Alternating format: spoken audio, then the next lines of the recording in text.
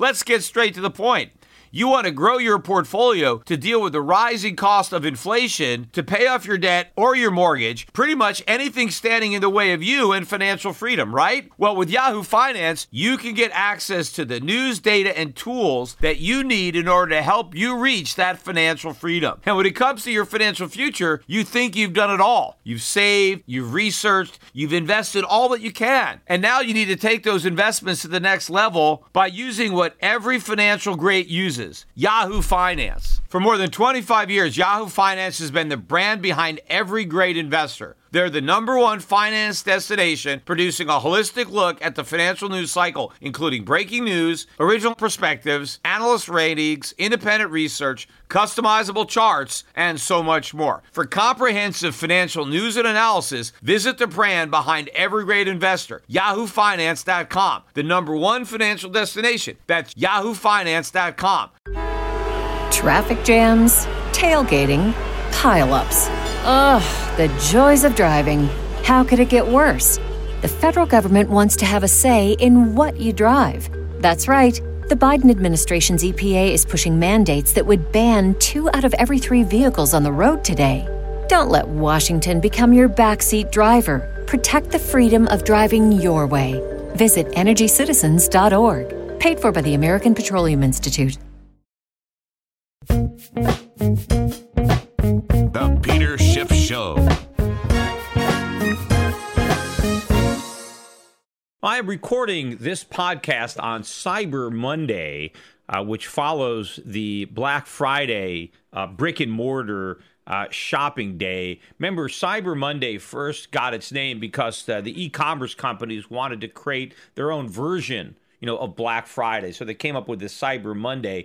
But I think it's losing some of its significance given the fact that the online retailers are now so competitive with the brick and mortar guys when it comes to Black Friday deals that I would imagine that Cyber Monday isn't going to be as strong as people think, because Black Friday was much stronger than people thought, at least when it comes to the online shopping world. I think we saw a much bigger than normal bump in the number of people who did their Black Friday shopping online versus in actual stores.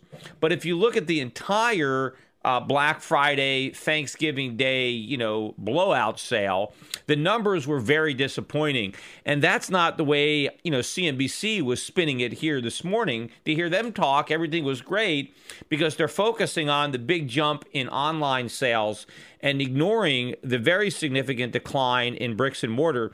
The online guys, they're saying we're up about 20% over the same period last year. But the brick and mortar sales were down about 10%, which is a huge number, especially when you figure that 75 to 80% of the holiday sales take place the old-fashioned way at stores, not online. So sure, if you have a small percentage of total sales taking a 20% jump, but a gigantic percentage contracting by 10%, the net amount is a big decline in holiday shopping. And of course, the retailers were positioned for a big increase. That's why they have all this inventory. And remember, we're comparing this year to last year. Last year was another weak holiday season. I think this one is going to be much weaker than last year, but last year was weaker than what everybody thought. I remember warning about the fact that I thought it would be a weak holiday sales season last year, and I ended up being right. It was much weaker than what everybody had been anticipating, and the same thing is happening this time, except this year, I think it's going to be even weaker because I think the consumer is even in worse shape today than he was Christmas last year. Even though supposedly more of them have jobs, more of them aren't even in the labor force. And more of them have part-time jobs instead of full-time jobs. And that's another year of running up debt. So even though gas prices are cheaper than they were a year ago, healthcare prices are a lot more expensive. Food prices are higher. There are a lot of things that cost more than they did a year ago. And a lot of people earn less than they did a year ago or don't earn anything at all. And they have more debt that they have to contend with. So the economy is in worse shape despite the claims by the Fed to the contrary. And so I think you're going to have this very, very weak Christmas. And what we've seen so far from Thanksgiving and from Black Friday confirms what I've been saying all along, that the inventory build was a mistake and that this is not going to be a good Christmas. In fact, a horrible Christmas for the retailers. And, by the way, just because a lot of things were sold online doesn't mean they're not going to get returned. I have a feeling that we're going to see a lot of returns from the online shopping, because if people bought, let's say, apparel online as opposed to going to the store, right, there's probably a better chance that they're going to return what they bought because they're not going to like the way it looks on them, or it's not going to fit. Right? I mean, because you go into a store and you try things on in a dressing room, and how many things do you try on to select what you want? I mean, when I go to a store, most of the things I take to the dressing room, they stay in the dressing room, right? I don't buy them. Maybe I buy 10% of the things that I actually try on. And I think it's probably worse with women. I mean, women's, their bodies are a lot different, and how they look in clothing is very different. And the sizes, they're not always the same just because it's a label there. So usually you got to try stuff on to find something you like. And I bet what a lot of women are doing with their online shopping is they buy a bunch of things, and they're going to keep some and they're going to return the rest because their returns are free. So we'll see how much people keep. In fact, I think overall, there's going to be more returns this year, because I think when people get gifts that they don't want, and when they take them back, they're not going to exchange it for something else that they don't need. They're going to get the cash because they actually need that money. And so I think that, you're going to see more returns than you would normally see. But of course, the fact that so many people are shopping online, I think one of the reasons for that is people are trying to get the best deal. And for now, the online merchants are generally undercutting the brick and mortars because, number one, most of these online retailers are still not charging sales tax. The shipping is free on most of them. So right there, if you have no sales tax and free shipping, you got a good deal. And then you've got these big behemoths like Amazon that still don't care about making a profit. So they're willing to really price aggressively because all they care about is the top line, not the bottom line. But most retailers care about the bottom line, right? I mean, that's what they're in business for, to make a profit. They're not in business just to sell. But in the online world, you still have a lot of people trying to support stock prices, and the investors are more concerned about revenue, and they don't care about profit. So this keeps prices lower. And so if people are desperate, they're doing more of their shopping online and less of their shopping in actual stores. So again, I see this as more of a sign that people are really shopping price, and they're doing that because they're in bad shape. But I do think that when the after Christmas sales come on and you have a lot of retailers that are caught with a lot of inventory, that we might actually get more aggressive pricing among the brick and mortar stores that are really trying to unload what they were foolish enough to buy in the first place because they overestimated the strength of the U.S. consumer. Now, the question is, what, if anything, is the Federal Reserve going to do with this incoming data? I did see one Forbes article that mentioned that, well, the week of Black Friday sales caused the Fed not to raise rates because, if the Fed was really data dependent, this should be very disappointing. After all, the Fed is looking to the consumer. I mean, the reason the Fed is so worried about jobs is because they want consumers to have income so they can go spend. That's the whole reason they want people to get jobs so they can go spend their paychecks, right? Well, if the evidence is showing that the consumer isn't spending, if that data is showing that the consumer is under stress, why would the Fed be raising rates if it were data dependent? In fact, we got more data coming out this morning. We got the Chicago PMI, horrible number. Last month, we did get a bounce up to 56.2, which turned out to be a dead cat bounce. They were expecting 54 this month, or for the month of November. Instead, it crashed all the way back down to 48.7. back in contraction mode. This is where the numbers are during a recession, right? Anything south of 50 shows a contraction, and that's what we got in the Chicago PMI. All of these PMIs have been coming out weak. And again, if the Fed were in fact data dependent, all of the data that they supposedly depend on would argue for a continuation of 0% interest rates, if not the relaunch of quantitative easing. If the Fed does in fact ignore all this weak economic data, and if it raises interest rates in December, it will prove that it never was data dependent, that it was simply stalling the entire time. And the reason that it raised rates, it wasn't because the data suggested that they should raise rates. It's because they felt that they had backed themselves into a corner, because the conventional wisdom now is that if the Fed doesn't raise rates, they're going to lose all their credibility. And if the Fed actually believes that their credibility is on the line, then that may be a reason to raise rates, even though they prefer not to raise them at all. But again, we still have quite a bit of data that's going to come out between now and that December meeting, including the non-farm payroll number that comes out at the end of this week on Friday. That is going to be the last non-farm payroll number that we get before the Fed decision. So that one may actually be the most important jobs number ever. And remember, they say that every month, but this time maybe they will mean it. You know, I saw former Fed governor, was a Bush economic advisor, Lawrence Lindsay, was on CNBC again, and he's been saying some good stuff recently.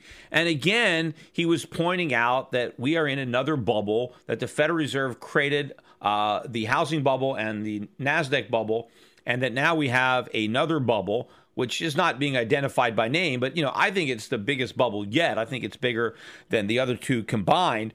But Lindsay pointed out correctly that we've been obsessed with inflation as it's measured by the CPI, and we have overlooked the effects of inflation on asset prices. He called it asset price inflation. But he said that this party is going to end badly. He said that the Fed has made a mistake, that it should be thinking long-term. Instead, it thinks short-term. And so it pursues policies that make us feel good in the short run, but that produce a hangover in the long run, basically saying all of the right things. And then Joe Kernan, in their conversation, Joe Kernan interrupts him. Well, didn't really interrupt him, but Joe Kernan points out, hey, but there's no evidence that it's going to end badly this time, which is probably one of the dumbest comments that you could make. I mean, because number one, you don't need evidence that a bubble is going to end badly, because all bubbles end badly. If you accept the fact that we're in a bubble, you don't have to wait for evidence that it's going to end badly or that it's going to pop, because there's never been a bubble that hasn't popped. There's never been a situation where you've had this artificial stimulus and you've created this party where it ended well. If you get drunk, it's going to end with a hangover, right? It's always the same. Yet what Joe Kernan is saying is this time it's different. But the other thing is, when you say there's no evidence, there is evidence. You don't even need it. I mean, evidence is history, number one, right? But putting that aside, there is mountains of evidence that this is going to end badly. But that's the evidence that everybody ignores. Just like there was mountains of evidence that the housing bubble was going to end badly, or the internet bubble. All the evidence is there. It's just that nobody sees it. Everybody is oblivious to that evidence until after the bubble pops. And then in hindsight, everybody can see it. And then anybody like me who is warning about it, well, then you just get labeled the stop clock. Also want to point out, I read this article today in the Wall Street Journal about the euro and the dollar and the trajectory of monetary policy, and of course why the dollar is going to keep on strengthening and the euro is going to keep on falling. And the article predicted that the Federal Reserve was going to continue to raise interest rates, right? That this was going to be a divergence in policy. The ECB was going to keep easing. It was going to ratchet rates down further into negative territory. And the Fed was going to keep raising, so that interest rates in the U.S. would be at 2.75% by early 2018. And that at the same time, the ECB will still have interest rates negative. In fact, at the same point, they will still be at their lows, that the ECB will still have interest rates at the absolute low. in 2018, and they wouldn't have raised them at all. I mean, they won't be less negative than they are now. They'll be as negative or even more negative. So the ECB is going to keep easing until early 2018, and the Fed is going to keep tightening until then. How do they know? How do they know that? You're talking about 2.5 years, or not quite 2.5 years into the future, and they're saying what the interest rate is going to be. But of course, if this is the case, if the Fed is going to raise interest rates up to 2.75% between now and early 2018, that also means that there's not going to be a recession at all between now and 2018. Because obviously, if there was a recession, the Fed would have to lower rates back down to zero. So to assume that rates are going to be at 2.75% in early 2018 assumes the U.S. economy continues to grow between now and then, which would probably make this the longest ever economic recovery in the history of the United States. Now, why would you want to go on a limb and bet that the weakest recovery in history is going to be the longest lasting recovery in history? That makes no sense, especially if the weakest recovery in history required the biggest dose of monetary stimulus in history to produce it. Because if you take away all that monetary stimulus, then this recovery should wither faster than lesser recoveries, or rather stronger recoveries, which have withered after a smaller dose of stimulus was removed. So since this recovery was so weak and required so much stimulus, you would think that it wouldn't last as long as most that required less stimulus or that were stronger. Yet here you have the Wall Street Journal assuming that this is going to be the longest recovery ever. And they also assume that there is going to be no positive response in Europe to all this monetary policy. Positive in the sense that it makes inflation go up, which wouldn't be a positive for the European economy, but it would be, a positive in that inflation would go up, which is their goal. But if inflation were to pop up, they'd have to raise rates, right? I mean, they have to keep inflation below 2% in Europe. So the Wall Street Journal is saying that despite all this negative interest rates and money printing, inflation is going to stay well below 2% in the Eurozone all the way through early 2018. Or you're also saying that Eurozone is going to stay in recession, that the European economy is not going to respond positively to any of this medicine, which they agree is great, right? The Wall Street Journal says this is great for Europe. All this stimulus is going to help the European economy. Well, apparently not, because if they're still at negative rates over 2 years from now, doesn't that mean it didn't work? If they haven't been able to turn it off, right? That they have no positive results. So the whole thing doesn't make any sense. But again, the argument here is that, well, the dollar is going to go up and the euro is going to go down because the Fed's going to keep tightening for years and Europe is going to keep easing. And again, that is in the market. Everybody already believes this nonsense. And I think this is already priced in to a large effect in the exchange rate between the dollar euro. That's why the dollar euro is 105, 106. And that's why gold prices are as low as they are, which brings me to gold. Because Black Friday was Black and Blue Friday in the gold pits. I mean, that's where the best Black Friday markdowns were. At the COMEX, because you had a real Black Friday beatdown of gold. Gold was down about $15. It's probably the biggest decline I can remember on a Black Friday. I mean, maybe there was another Black Friday where gold dropped by $15. I can't remember. But maybe this was the biggest decline on a Black Friday. I think the low that I saw for gold was 1052, 1053. It was a new 6-year low. The only positive thing from a technical perspective was that gold stocks did not make a new low. And in fact, gold stocks are up about 2% today, even though the price of gold is only bouncing back about $5, which is about 1/3 of what it's lost. And gold stocks were not down that much on Friday either. And so this is a positive technical divergence. The fact that we have seen new lows in gold, but we haven't seen a confirmation in the gold stocks. I mean, gold stocks were leading the gold market down, and there's a good reason to believe that gold stocks may lead the market up. So gold stocks were anticipating the big drop in gold, and maybe the fact that gold stocks are not making new lows is showing that it is anticipating a rise in the price of gold, which I think will happen after we get the December meeting. And I've already spoken about that on previous podcasts. I think either way, it's a positive for gold. Either it's a buy the rumor, sell the fact, or there is no fact to sell because it's all rumor and the rumors were false and the Fed doesn't raise rates. But either way, based on the sentiments expressed in the Wall Street Journal and everything else, it's already factored in. In fact, I pointed this out. All of this easy money talk, it's so ironic because the European Central Bank is talking about, hey, we want more inflation and we're going to do whatever it takes to create inflation. And we're going to have negative interest rates. And you've got that same situation going on in Japan. And even in the Fed, even if we do raise interest rates, we're talking about raising them from 0 to slightly less than 0.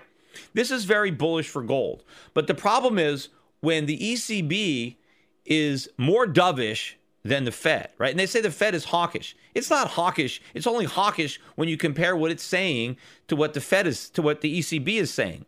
When you look at what the Fed is doing, they're all doves. Raising interest rates by a quarter of a point is dovish. It's just less dovish than what the ECB is talking about, right? So in terms of central bank rhetoric, you've got the ECB talking about weaker policy than the Fed is talking about. And so on a relative basis, that makes the dollar relatively more attractive than the euro if all you're looking at is rate differentials and monetary policy. And because the ECB rhetoric is weakening the euro, it's strengthening the dollar. And because the dollar is going up, everybody wants to sell gold because that's the trade. It's like a Pavlovian reflex. Dollar up, gold down. So when the ECB is debasing the euro, somehow that's bad for gold because on a relative basis, that makes the dollar look better. But that's not true. Inflation in Europe is good for gold. Inflation in Japan is good for gold. So is inflation in the United States. And it doesn't matter if we are inflating less than the Europeans, it's still inflation. Because even if the dollar is rising relative to a sinking euro, it's still losing purchasing power. If you just look at the buying power of the dollar, forget about how many euros it buys, and look at what you buy as far as goods and services in the United States, the dollar is losing value. So just because it's losing value more slowly than the euro doesn't mean it's losing value, and it doesn't mean the price of gold should fall. Look, let's say the euro were to lose 90% of its value, and the dollar were to lose 80% of its value. If that was what was going on, the dollar would double in value against the euro in an environment where the dollar lost 80% of its value and the euro lost 90% of its value. Now, according to today's logic, gold prices should fall because the dollar would double against the euro. So the price of gold should go down. No, the price of gold should skyrocket. It should go up 1,000% in terms of euros and 500% in terms of dollars, right? It's still way up big. It would be up more in euros than it would in dollars, but it would still be way up. So you can't just look at the relative exchange rate. You have to look at what's absolutely happening to fiat currencies, and they are all being debased. In fact, if you just look at the fundamentals in the U.S. economy, you got M2 growing at 6% a year. Against GDP, even if you believe the U.S. government's numbers, the GDP is growing at 2% a year. So the money supply is growing 3 times the GDP. That is about as inflationary a monetary policy as we've ever had. Look at interest rates. They're negative. Even if the Fed raises interest rates, they'll still be below the official rate of inflation. Forget about the actual rate. They're still going to be below the efficient rate. So you have money supply growth. You have negative interest rates. And what about the fiscal situation? Well, we just blew the doors off of the deficit. We obliterated the debt ceiling. We didn't just raise it. We suspended it. So the sky's the limit. Nobody even talks about making any cuts now in government spending. So government spending is going off the charts. Deficits are going to explode. We've had no title reform. We have lots of money printing. We have negative interest rates. This is an extremely bullish environment for gold. Throw in the fact that they're printing a lot of money in Japan. They're printing a lot of money in Europe. This should be a perfect storm for gold. Yet gold is not rising because everybody is simply looking at the dollar versus the euro. And since the euro happens to be weaker than the dollar now, well, then nobody wants to buy gold. But this can't go on forever. At some point, the dollar is going to be weaker than the euro. I'm not saying the euro is going to be strong. It's just going to be less weak than the dollar, right? And that's when the gold price is really going to take off because something is going to happen in the next few months or few years that is going to cause the Europeans to raise rates. because I believe that inflation will pick above 2% the way they measure it in Europe, and they are going to have to slam on the brakes. On the other hand, U.S. growth is going to falter, the economy is going to sink back down into a recession, and the Fed is going to lower rates back to zero, assuming they've ever lifted them from zero, and we're going to do QE4. We're going to be easier than the ECB, and that's what the markets are not anticipating. And in that environment, where all currencies are losing value, but the dollar is losing value the fastest, that's going to be the best possible environment for gold. And to me, this looks a lot like the 1960s in that the price of gold was fixed at $35 an ounce all the way until 1971. And, when Nixon took us off the gold standard, in a couple of years before that, he tried to tweak and he devalued the dollar slightly, and he took the official price of gold up from 35 to 38 and then to 42 and change. And that's where it is today. Officially, the gold in Fort Knox, assuming it's still there, is valued at $42, I think at 22 cents or something like that, per ounce. That is the official price of gold. But the price of gold remained very constant during the Lyndon Johnson era. And it was that era of, guns and butter, the Vietnam War, the Great Society programs, where we originally, blew the doors off the budget. We had big budget deficits. We were printing a lot of money. It was the easiest monetary policy we had ever had in the United States, present time excluded, because, this was the 1960s. And so initially the price of gold didn't go up. And the reason for that was that, there was some artificial intervention. The government had an official price of gold, and the U.S. government says, look, we're going to sell gold at $35 an ounce. No matter how much money we print, no matter how big the deficits are, we're going to sell it for $35 an ounce. And there was a lot of demand for gold at that time. In the physical world, people were still buying gold. Not so much Americans, because it was illegal, but foreigners were buying. Charles de Gaulle of France very famously was buying a lot of gold for the French. And of course, Americans were still using gold. They were using gold in jewelry. I remember an uncle of mine had a gold plating business, and he ended up going bankrupt. But what he used to do is he plated silverware, gold, and his business was booming. A lot of people wanted gold-plated silverware because the gold was artificially cheap. That's why they could, and that's why his business was so good, because everybody wanted to plate everything in gold, because the price of gold was the only price that wasn't going up. All the other prices were starting to rise, but the Fed was keeping, or the government was keeping, the price of gold down. But eventually, when Nixon closed the gold window and the artificial constraints were removed, right, the price of gold skyrocketed. It went from $42 an ounce to $850. So I think something similar is happening now. Not that the government has a fixed exchange rate, right, to the dollar to gold, but you do have some artificial factors that are inhibiting the price of gold. You have the Federal Reserve and its rhetoric, and it's talking up the dollar, right, talking about tightening and all this. You've got all the other foreign central banks and what they're doing. You have all the speculators who are shorting gold and selling gold futures. To me, this is all artificial, right? It's all about governments and central banks and speculators with a particular agenda.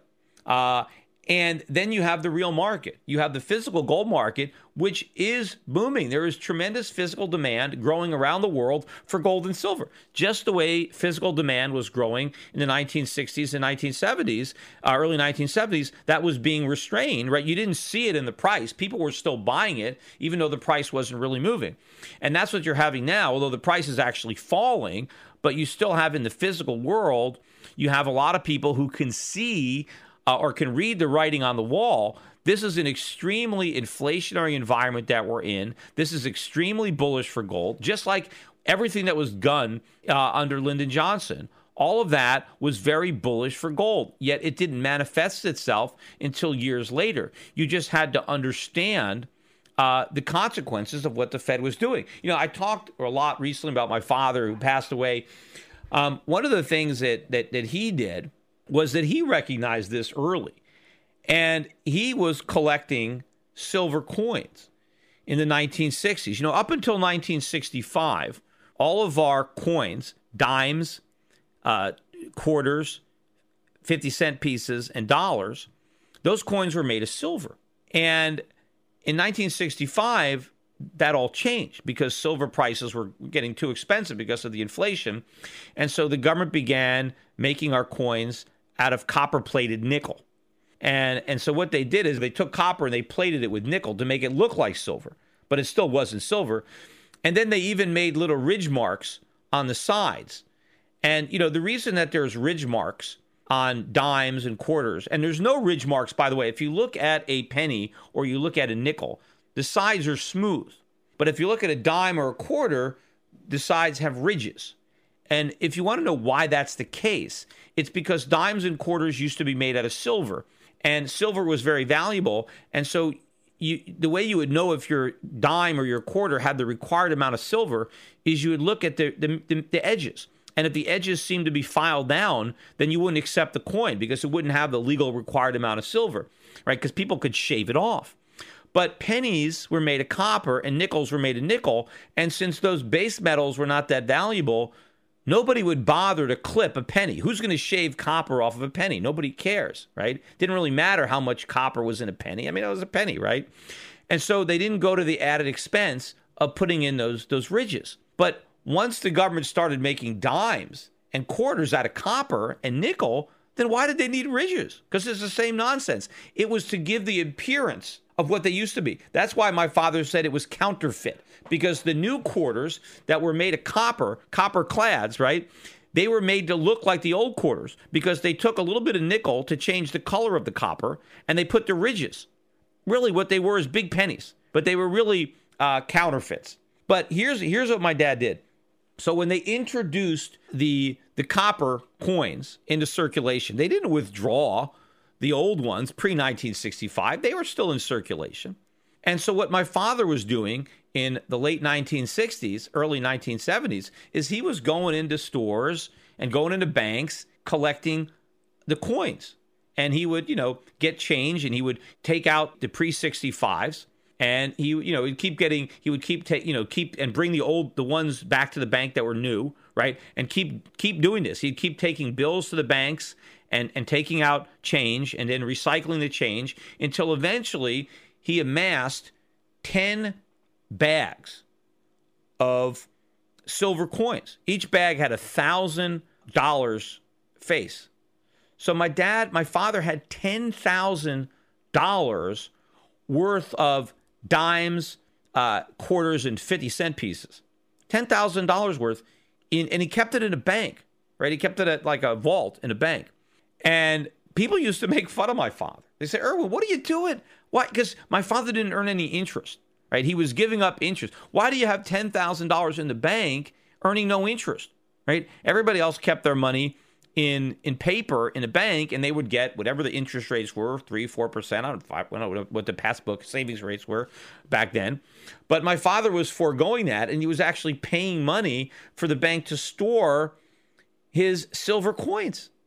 And $10,000 was a lot of money back then, back in the mid-1960s. I mean, I think a medium home was about $20,000 back then. Today, it's about, $300,000. So he had half a house, right? It's equivalent of $150,000 in silver coins sitting in a bank. I mean, imagine just keeping, all that money in quarters and dimes, right, in the bank. Also, the Dow Jones was, what was it? Back then it was around, it got to 1,000 in 1966. That was the peak.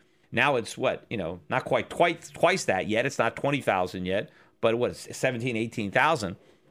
So again, about the same amount of money in relative terms, maybe a little bit more relative to the stock market than the real estate market. But it was a lot of money, $150,000 dollars worth of silver. And of course, people thought my dad was completely foolish. But by 1980, those bags of silver that my dad was buying for $1,000 a bag were worth more than $30,000 each. I think $35,000 was the top price that they were going for. 35 times what my father was paying for those bags of silver, when people thought he was nuts for doing it. But he wasn't nuts. He understood the problems, and it took years for the problems to unfold. But so what?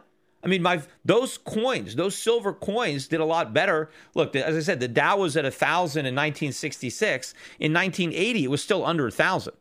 So the stock market went nowhere over a 15-year period, where those silver coins went up 35-fold in value. So this is where I'm saying that you've got to be patient when you spot something that other people don't spot.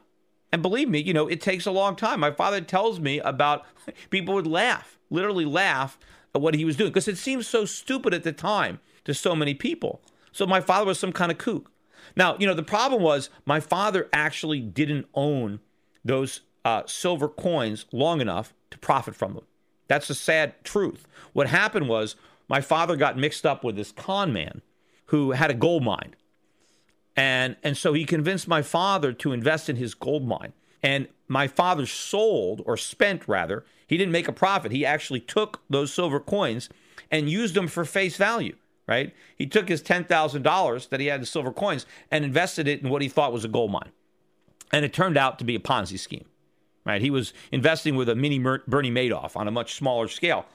And so my father ended up losing a lot of money. He didn't profit from his forecast at all, even though he had the right idea. And unfortunately, my father, who was in the insurance business, had also gotten into the investment business, and he got some of his clients to invest alongside of him in this con. And when it turned out to be a Ponzi scheme, not only did my father lose his money, but he felt so badly about having gotten his clients involved that he paid all his clients back out of his own pocket. So he gave them back their money and he lost his own money. So it was a very unfortunate situation where my father didn't really profit at all from having the foresight to have made these predictions, these forecasts, but he did act on it. But he just didn't stick out the trade. He didn't stay in his trade long enough to see it through fruition, which is something that's unfortunate because, we have a number of our clients, my clients at Euro Pacific Capital, who have recently decided to close their accounts or cash out their accounts because they're discouraged. They say, Peter, we believe what you're saying, but, it's been so many years and the dollar keeps rising and we're missing out. And so we're just closing our accounts and we're, going to buy U.S. stocks. And I think that is a big mistake. And I feel badly. Fortunately, the vast majority of our clients are not making that mistake. But the fact that it's taking longer to play out is a reason. Now, my father, again, it wasn't that he gave up on his idea. He just got conned into a gold mine. So it was the same strategy. He just turned his silver into what he thought was gold. But it's the same principle in that you can see something early, and if you're not there for the payoff, for whatever the reason is, right? You can have all the right bets in place. You can see everything coming. And if you see it too soon, and then you get discouraged and you go off in a different direction, then you miss out. And the key is to be able to have the courage of your convictions, but for the long run, to stick it out in the face of adversity. And history shows that is the way to go. By the way, too, while I'm talking about my dad, I want to remind everybody that I'm still selling his books at shiftbooks.com, SCHIFF books.com. The biggest con is his economic book. Remember, I do have some extra copies. You got to allow a little bit longer for delivery because the only reason I have more biggest cons is because I found a friend of my father's who happened to have boxes. He had bought them directly from my dad as well. And so they're still boxed up. And he had some copies of The Biggest Con that I didn't know were around, and also some copies of the Great Income Tax Hoax, which were two books that I had sold out of, and now we're back in limited stock of both of those books, as well as the few books that I have of the Social Security Swindle. We may be out of those. I'm not really sure, but the Social Security Swindle is another one of my dad's books. I still have the hardcover. That book never came out in softcover. It's just in hardcover, and I have some of those. And we have the trade paperback versions of the Federal Mafia, which is my father's book that was banned. His last book, 2003. It's the third edition. It is the edition that was officially banned, and again, is one of only two books ever to be banned in the U.S., and the only nonfiction book to ever be banned. Now, the reason somebody said, how can I sell the book if it was banned? The ban only applied to my father. My father was banned from selling the book. Anybody else could sell it, but my father couldn't, which meant he couldn't print them unless he was prepared to give them away. And so my father did stop printing them after they were banned, but those that had already been printed are still around, and other people were able to sell them, and they are selling them, and you can still find them for sale on Amazon. They're just selling them for a lot more money than I do. But again, the books are available while they last at SchiffBooks, SCHIFF books.com.